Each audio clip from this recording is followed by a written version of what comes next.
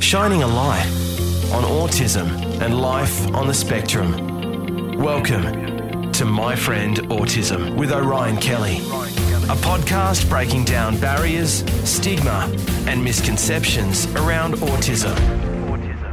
And now, here's your neurologically different host, Orion Kelly.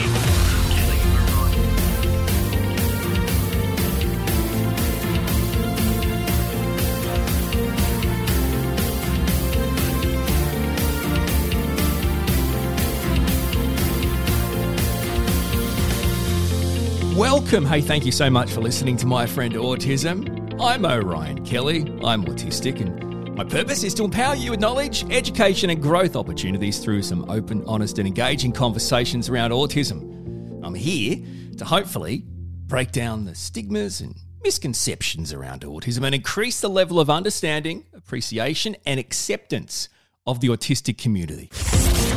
My Friend Autism with Orion Kelly. Join the conversation now at the Orion Kelly Facebook page.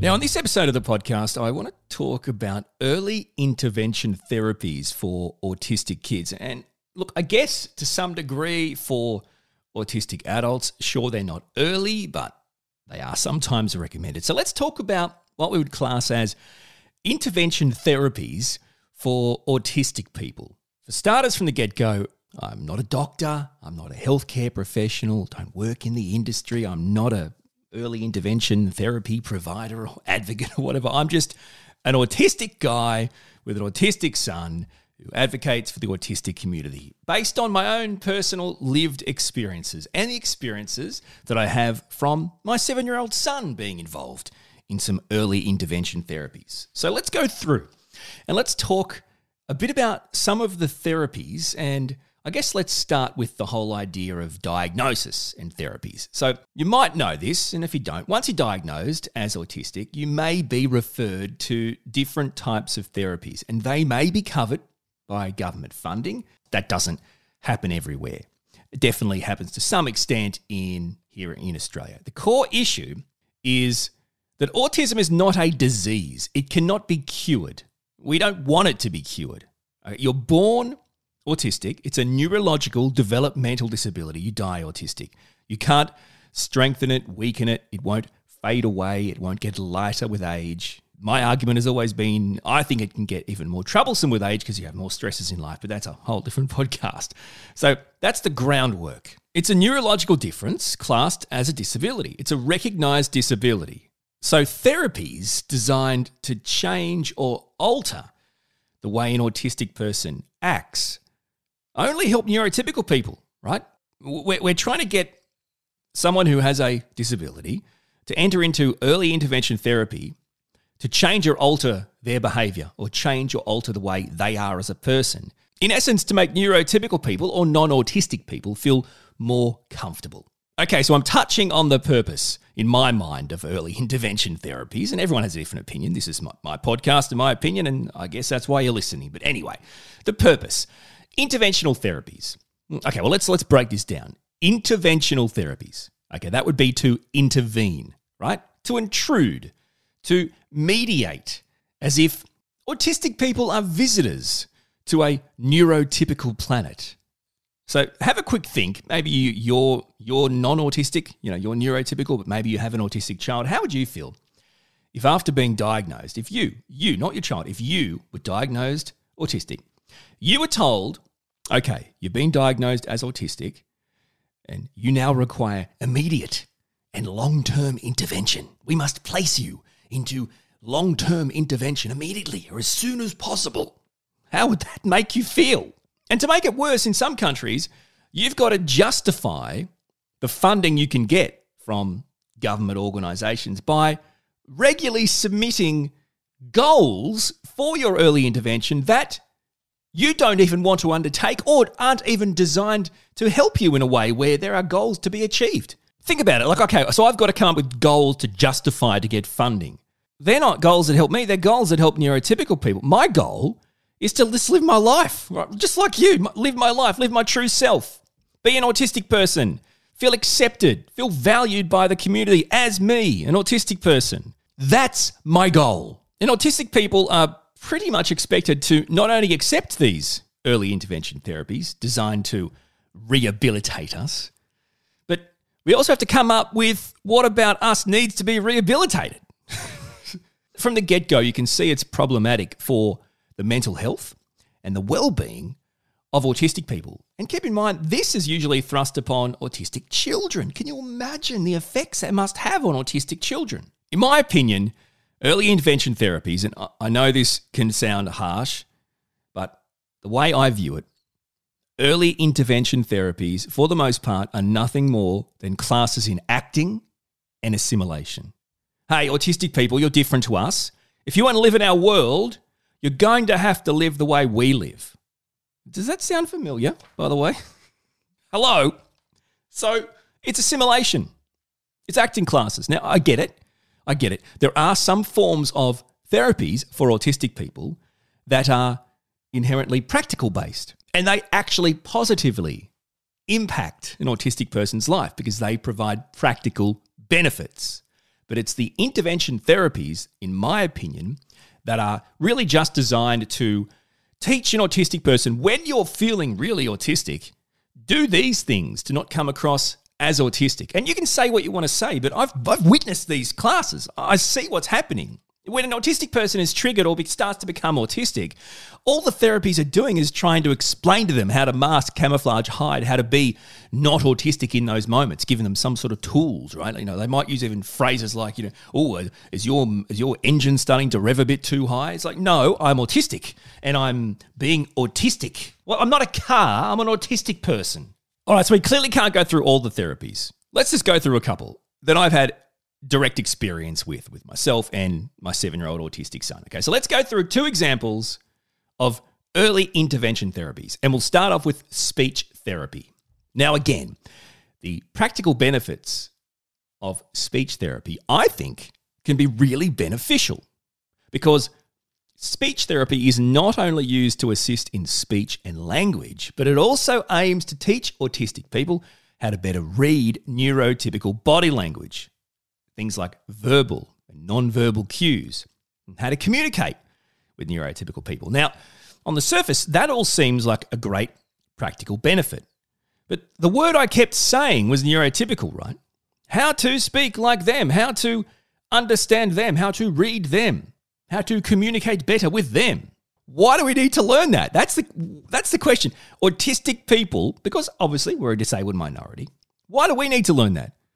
Why can't neurotypical people learn how to better communicate with us? I mean, that'll help us. That's a goal.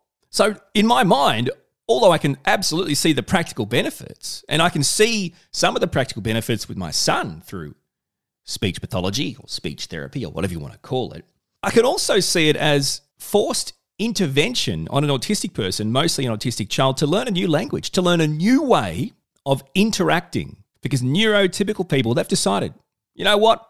Your way, autistic people, of communicating is wrong. It's uncomfortable, it's awkward, sometimes rude, confronting, off-putting, and you've got to change. You must change the way you communicate if you want to fit in with us, if you want to be around here, you want to be accepted by the herd. So placing all the expectations on the person with a neurological developmental disability to enter into this interventional therapy, right? To learn the language of neurotypical people, to do all the work to make neurotypical people feel better is clearly, in my mind, not acceptable. It's problematic. Okay, you're a child. You learn this early on. You're going to learn, okay, so what they're saying is I should hide, camouflage, mask my true autistic way of thinking, acting, talking, communicating, right? I should suppress that and act like them, be like them. Now, if you're a child and you learn that from a get-go, by the time you reach adulthood, you do not know who you are. You're a caricature. And that's going to have ramifications on your mental health, clearly. It's going to have ramifications on relationships. It's going to have ramifications on pretty much every aspect of your life in a very detrimentally negative way. An autistic person has a differently wired brain. And every autistic person is different. Every autistic person has individual challenges and strengths. You can have an autistic person like me. You can have an autistic person who's non-speaking. The one thing in common, of course, is that we all have an autistic brain. Now, to try and imagine that you can get someone who has an autistic brain, that is the only way they're diagnosed autistic. There's nothing about them apart from their brain being different that makes them autistic. And you think that you can teach them therapies, interventional therapies, that somehow can rewire their brain and make it neurotypical. You can't. I get the whole idea that, when kids are really young in life, there's a lot of plasticity. Is that the word? To the brains are moldable, and you can really provide outcomes and blah blah. But I mean, seriously, look at it logically. You think that someone who has an actual different brain can be taught to communicate in the way someone with a different brain to them communicates, and that is something that can work and be sustained long term? Really? And again, it just sends the signal, aside from some of the things that can be practical to help autistic people thrive in the community with regards to the speech pathology type of things. But there's still the overarching problem that we're telling them that as a rule, they aren't able or won't be accepted into the community if they are going to be themselves and communicate the way they communicate. And you're either going to have to learn how to read us and understand us, or you can get stuffed. Another form of early intervention therapy I want to discuss that is a big one for autistic kids, autistic people in general, occupational therapy, OT. Now, this focuses on basically the physical manifestation of sensory overload, outbursts, meltdowns, shutdowns. Really, because neurotypical people just don't accept autistic people when they're being autistic. And I mean, seriously, I've been in these things. I've seen them, okay? When an autistic person starts to clearly be autistic, and that means, drop their guard, or they've just reached a point where they can't control it and they're having an uncontrollable reaction like a meltdown. When they get to that point, OT is basically going, okay, so this is the stuff that neurotypical people, non-autistic people don't accept, right? They don't want you doing this type of stuff, right? This autistic stuff, it's got to go. So you can be autistic, that's fine, but you can't be autistic around us. Or you can be autistic as long as you act neurotypical. So I get that you're saying you're autistic, that's cool, but you have to pretend you're not. To pretend you're not, I'll accept you are as long as you pretend you're not and you don't act like you are, which isn't an acceptance, right? In my experience, OT can teach an autistic person how to mask their true self, how to act neurotypical in moments of meltdown or sensory overload, in moments where an autistic person is most in need, potentially most out of control, having a brain response that is uncontrollable due to, like I've said, sensory overload or some sort of stress, meltdown, shutdown, burnout. This is the moments when you really can't learn anything. You can't take an autistic kid into an OT room and when they start to actually be autistic, go, okay, now's the time I'm going to show you how to not do this. It's like, well, how do you expect to reach someone who's basically not reachable? Like it actually shows a complete lack of understanding in the first place of how autistic people work. From my point of view, it aims to teach an autistic person with a different brain how to act like they have a neurotypical brain, while this lesson, by the way, to act like that, is while they're experiencing their most vulnerable, overwhelming, stressful, and at times uncontrollable moment. Do you see what I'm saying? Autistic sensory overload, outbursts, meltdowns, these types of experiences are, for the most part, uncontrollable. So the argument is OT teaches you to identify them, right? This is what they would say. No, hey, we're teaching autistic people to identify them before they happen and then do things to avert them. Right. Okay.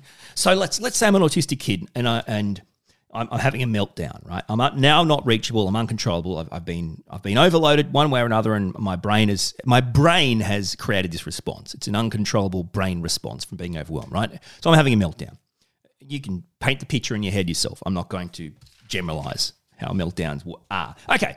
And then the OT comes in and goes, identify what happened before this happened. What happened before this happened? Well, for starters, mate, I was in an OT class and you were here. Is there anything else? I mean, seriously. So they can't be reached. You can't teach kids to identify things leading up to things while they're having these things. Can you teach them when they're not having these types of occurrences? Probably. You could probably give it a crack. And I think it's actually, this is the part that I think can be practical. Like I know, and my wife knows, when myself or my son may need a break, may need alone time, may need to get away from the hustle and bustle of family life or wherever we are, right? And my wife will identify that, or I'll identify that for our son, and we'll do that. My wife might say to me, I think maybe you need to go upstairs and be alone for a while, or go upstairs and have a break, or, I think you might need to get out for a bit. So we're seeing the signs, whether it's for adults, it could be more stress and more demands placed upon you in that moment. It could be just too much sensory competing sources that create an overload. This makes sense. Teaching kids or parents how to identify things that lead up, I think is useful. Okay, but it works better in theory. See, I think in practice, once an autistic person has started to feel overwhelmed, right? Not got to that point yet, but has started to feel overwhelmed or overloaded, at that point, and I'm going my own personal lived experience and my son from experiencing him going through this, we are unwilling or unable to use any of these tools that you've taught us to avert what is intrinsically uncontrollable. And from my point of view, the tools that we're taught, once we realize, I think I'm starting to have signs or signals that I might melt down or have a bit of an outburst, the tools that we're taught, really they're nothing more than forms of suppression, of masking, which is even worse. So even though I can see the practicality, I still think that the core isn't even a sophisticated theory. It only works in theory, and even if you try to use it in practice, what you're really saying is, look, in the end, what we're really teaching you is, try and work out it's about to come, and then just suppress it, hide it, mask it, do whatever you got to do to just get out of that situation, or just turn yourself off. Again, that's problematic, right? We go back to the hiding, suppressing, masking, camouflaging, and the mental health benefits, which are zero. If you're going to be told by people your whole childhood to never act like yourself, or to hide your natural responses, thoughts, feelings, experiences down, camouflage, suppress, mask, it's not going to affect you in a positive way. From my experience, I think what works better, and when I talked about the whole we're unwilling, what I mean is if I'm getting to the point where there's a rumble of an overload or a meltdown or an outburst to some degree because of some sort of stress, demand, pressure, sensory overload, when there's a rumble, which means it's on its way, it's kind of not fixable or retrievable, I'm unwilling because, when you start to feel like that, you're like, no, get stuffed. You can't help me. What are you talking about? You want to help me? I'm unwilling. I'm like, no, don't tell me to do things. How about you turn the TV off? Or get the kids to watch TV in a different room, or stop having a phone call while kids are yelling and the TV's going. Like there's other things that people can do that aren't the autistic person. It's like, what are you talking about? No. And I think what I've learned is you've got to go backtrack even further and go, okay, we're at the starting point of the day. Everyone's happy. Okay. What do I know are the things that are going to trigger me as an autistic adult and parent, or my autistic son? What are the things I know are going to trigger us? And I guarantee it, if you're autistic or you have a child, you're a parent or carer who has a child or children who are autistic, I guarantee you know them better than anyone. You know their triggers. You know what pushes their autistic buttons. I guarantee it. Okay. So these are the things from the get-go that you need to, one, try and minimize as best you can. And that comes down to sacrifice on your own personal life and your own personal level. And from my point of view, I would say I don't care. You're a parent, you've got a kid, this is who they are. If that means you've got to give things up, give certain things up, it'll create a more peaceful or a more comfortable environment for them, then that's tough luck to you. Whatever, mate. I'm doing this every day. Like, seriously, get over it. I'm not here to feel sorry for you, okay? I'm here to advocate for autistic people, and I'm helping them through you. So let's pass that, okay? You've got to do that. You've got to clear the decks of things. And the things that you know will always be around, you've got to help them build resilience. But you don't build resilience with autistic kids the same way you build resilience with non-autistic kids. Because as you know, autistic kids don't like confrontation and don't like criticism and don't like being pushed. Like I've talked about in other videos and podcasts, if our son says, can I watch TV? We just say no, just one negative word, no. We know that's not going to impact his brain in a way that's going to help him or us. So we're going to give a yes, but we're still parenting him in a way where we're saying no. But it's an autistic way. Yes, buddy, you can watch TV right after you get dressed in your school clothes. Can I watch TV? Yep, you sure can, mate. No worries. Just get dressed in your uniform and then we're ready to go. It's a yes Right, not no and but, bad words. Yes, right after you get dressed. Yes, straight after you brush your teeth. Yes, once you finish your dinner.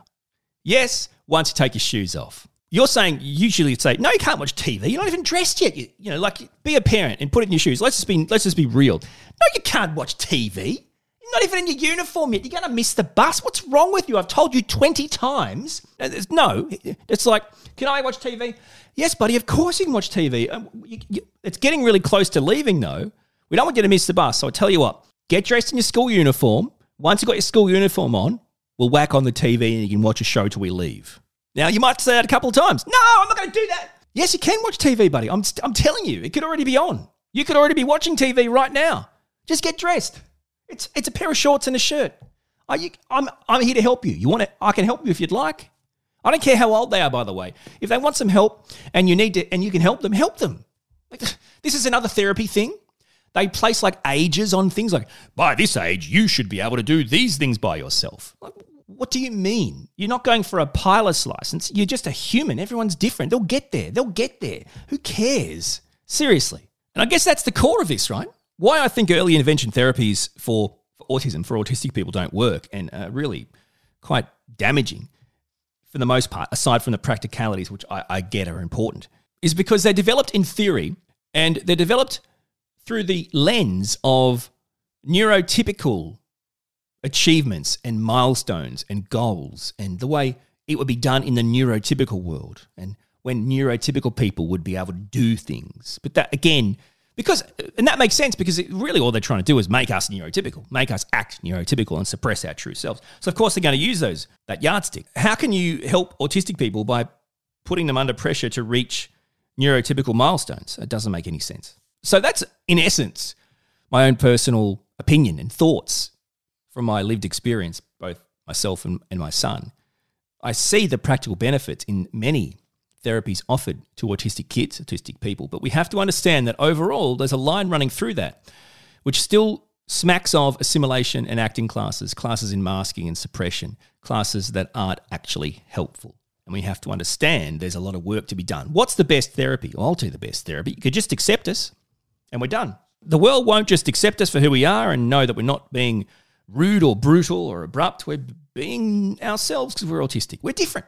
I mean, autistic people spend their entire life suppressing their true selves to please neurotypical people and fit into a world that isn't designed for them, right? So we learn, we observe, we adapt to being a person that neurotypical people, non-autistic people will accept. Acceptance isn't a given for autistic people. Did you hear what I said? Acceptance isn't a given. Let me ask you this. How much time, if you're neurotypical, or people you may know who are neurotypical, how much time do you think neurotypical people spend learning about autistic people in order to understand them better? Because it's a daily thing for autistic people. It's a daily, lifelong thing for autistic people. Spending time learning about neurotypical people in order to understand them and be accepted better. We don't need interventional therapies to live our best lives. We just need acceptance. We need understanding. We need some appreciation. And really, it starts with you. My Friend Autism with Orion Kelly. Hey, thank you so much for listening to My Friend Autism. I do appreciate it. Now, if this particular episode has resonated with you, you know what would be really important and priceless to me really in value is simply by sharing it with the world, your friends, your family, anyone. And you can continue this conversation with me. Say hi.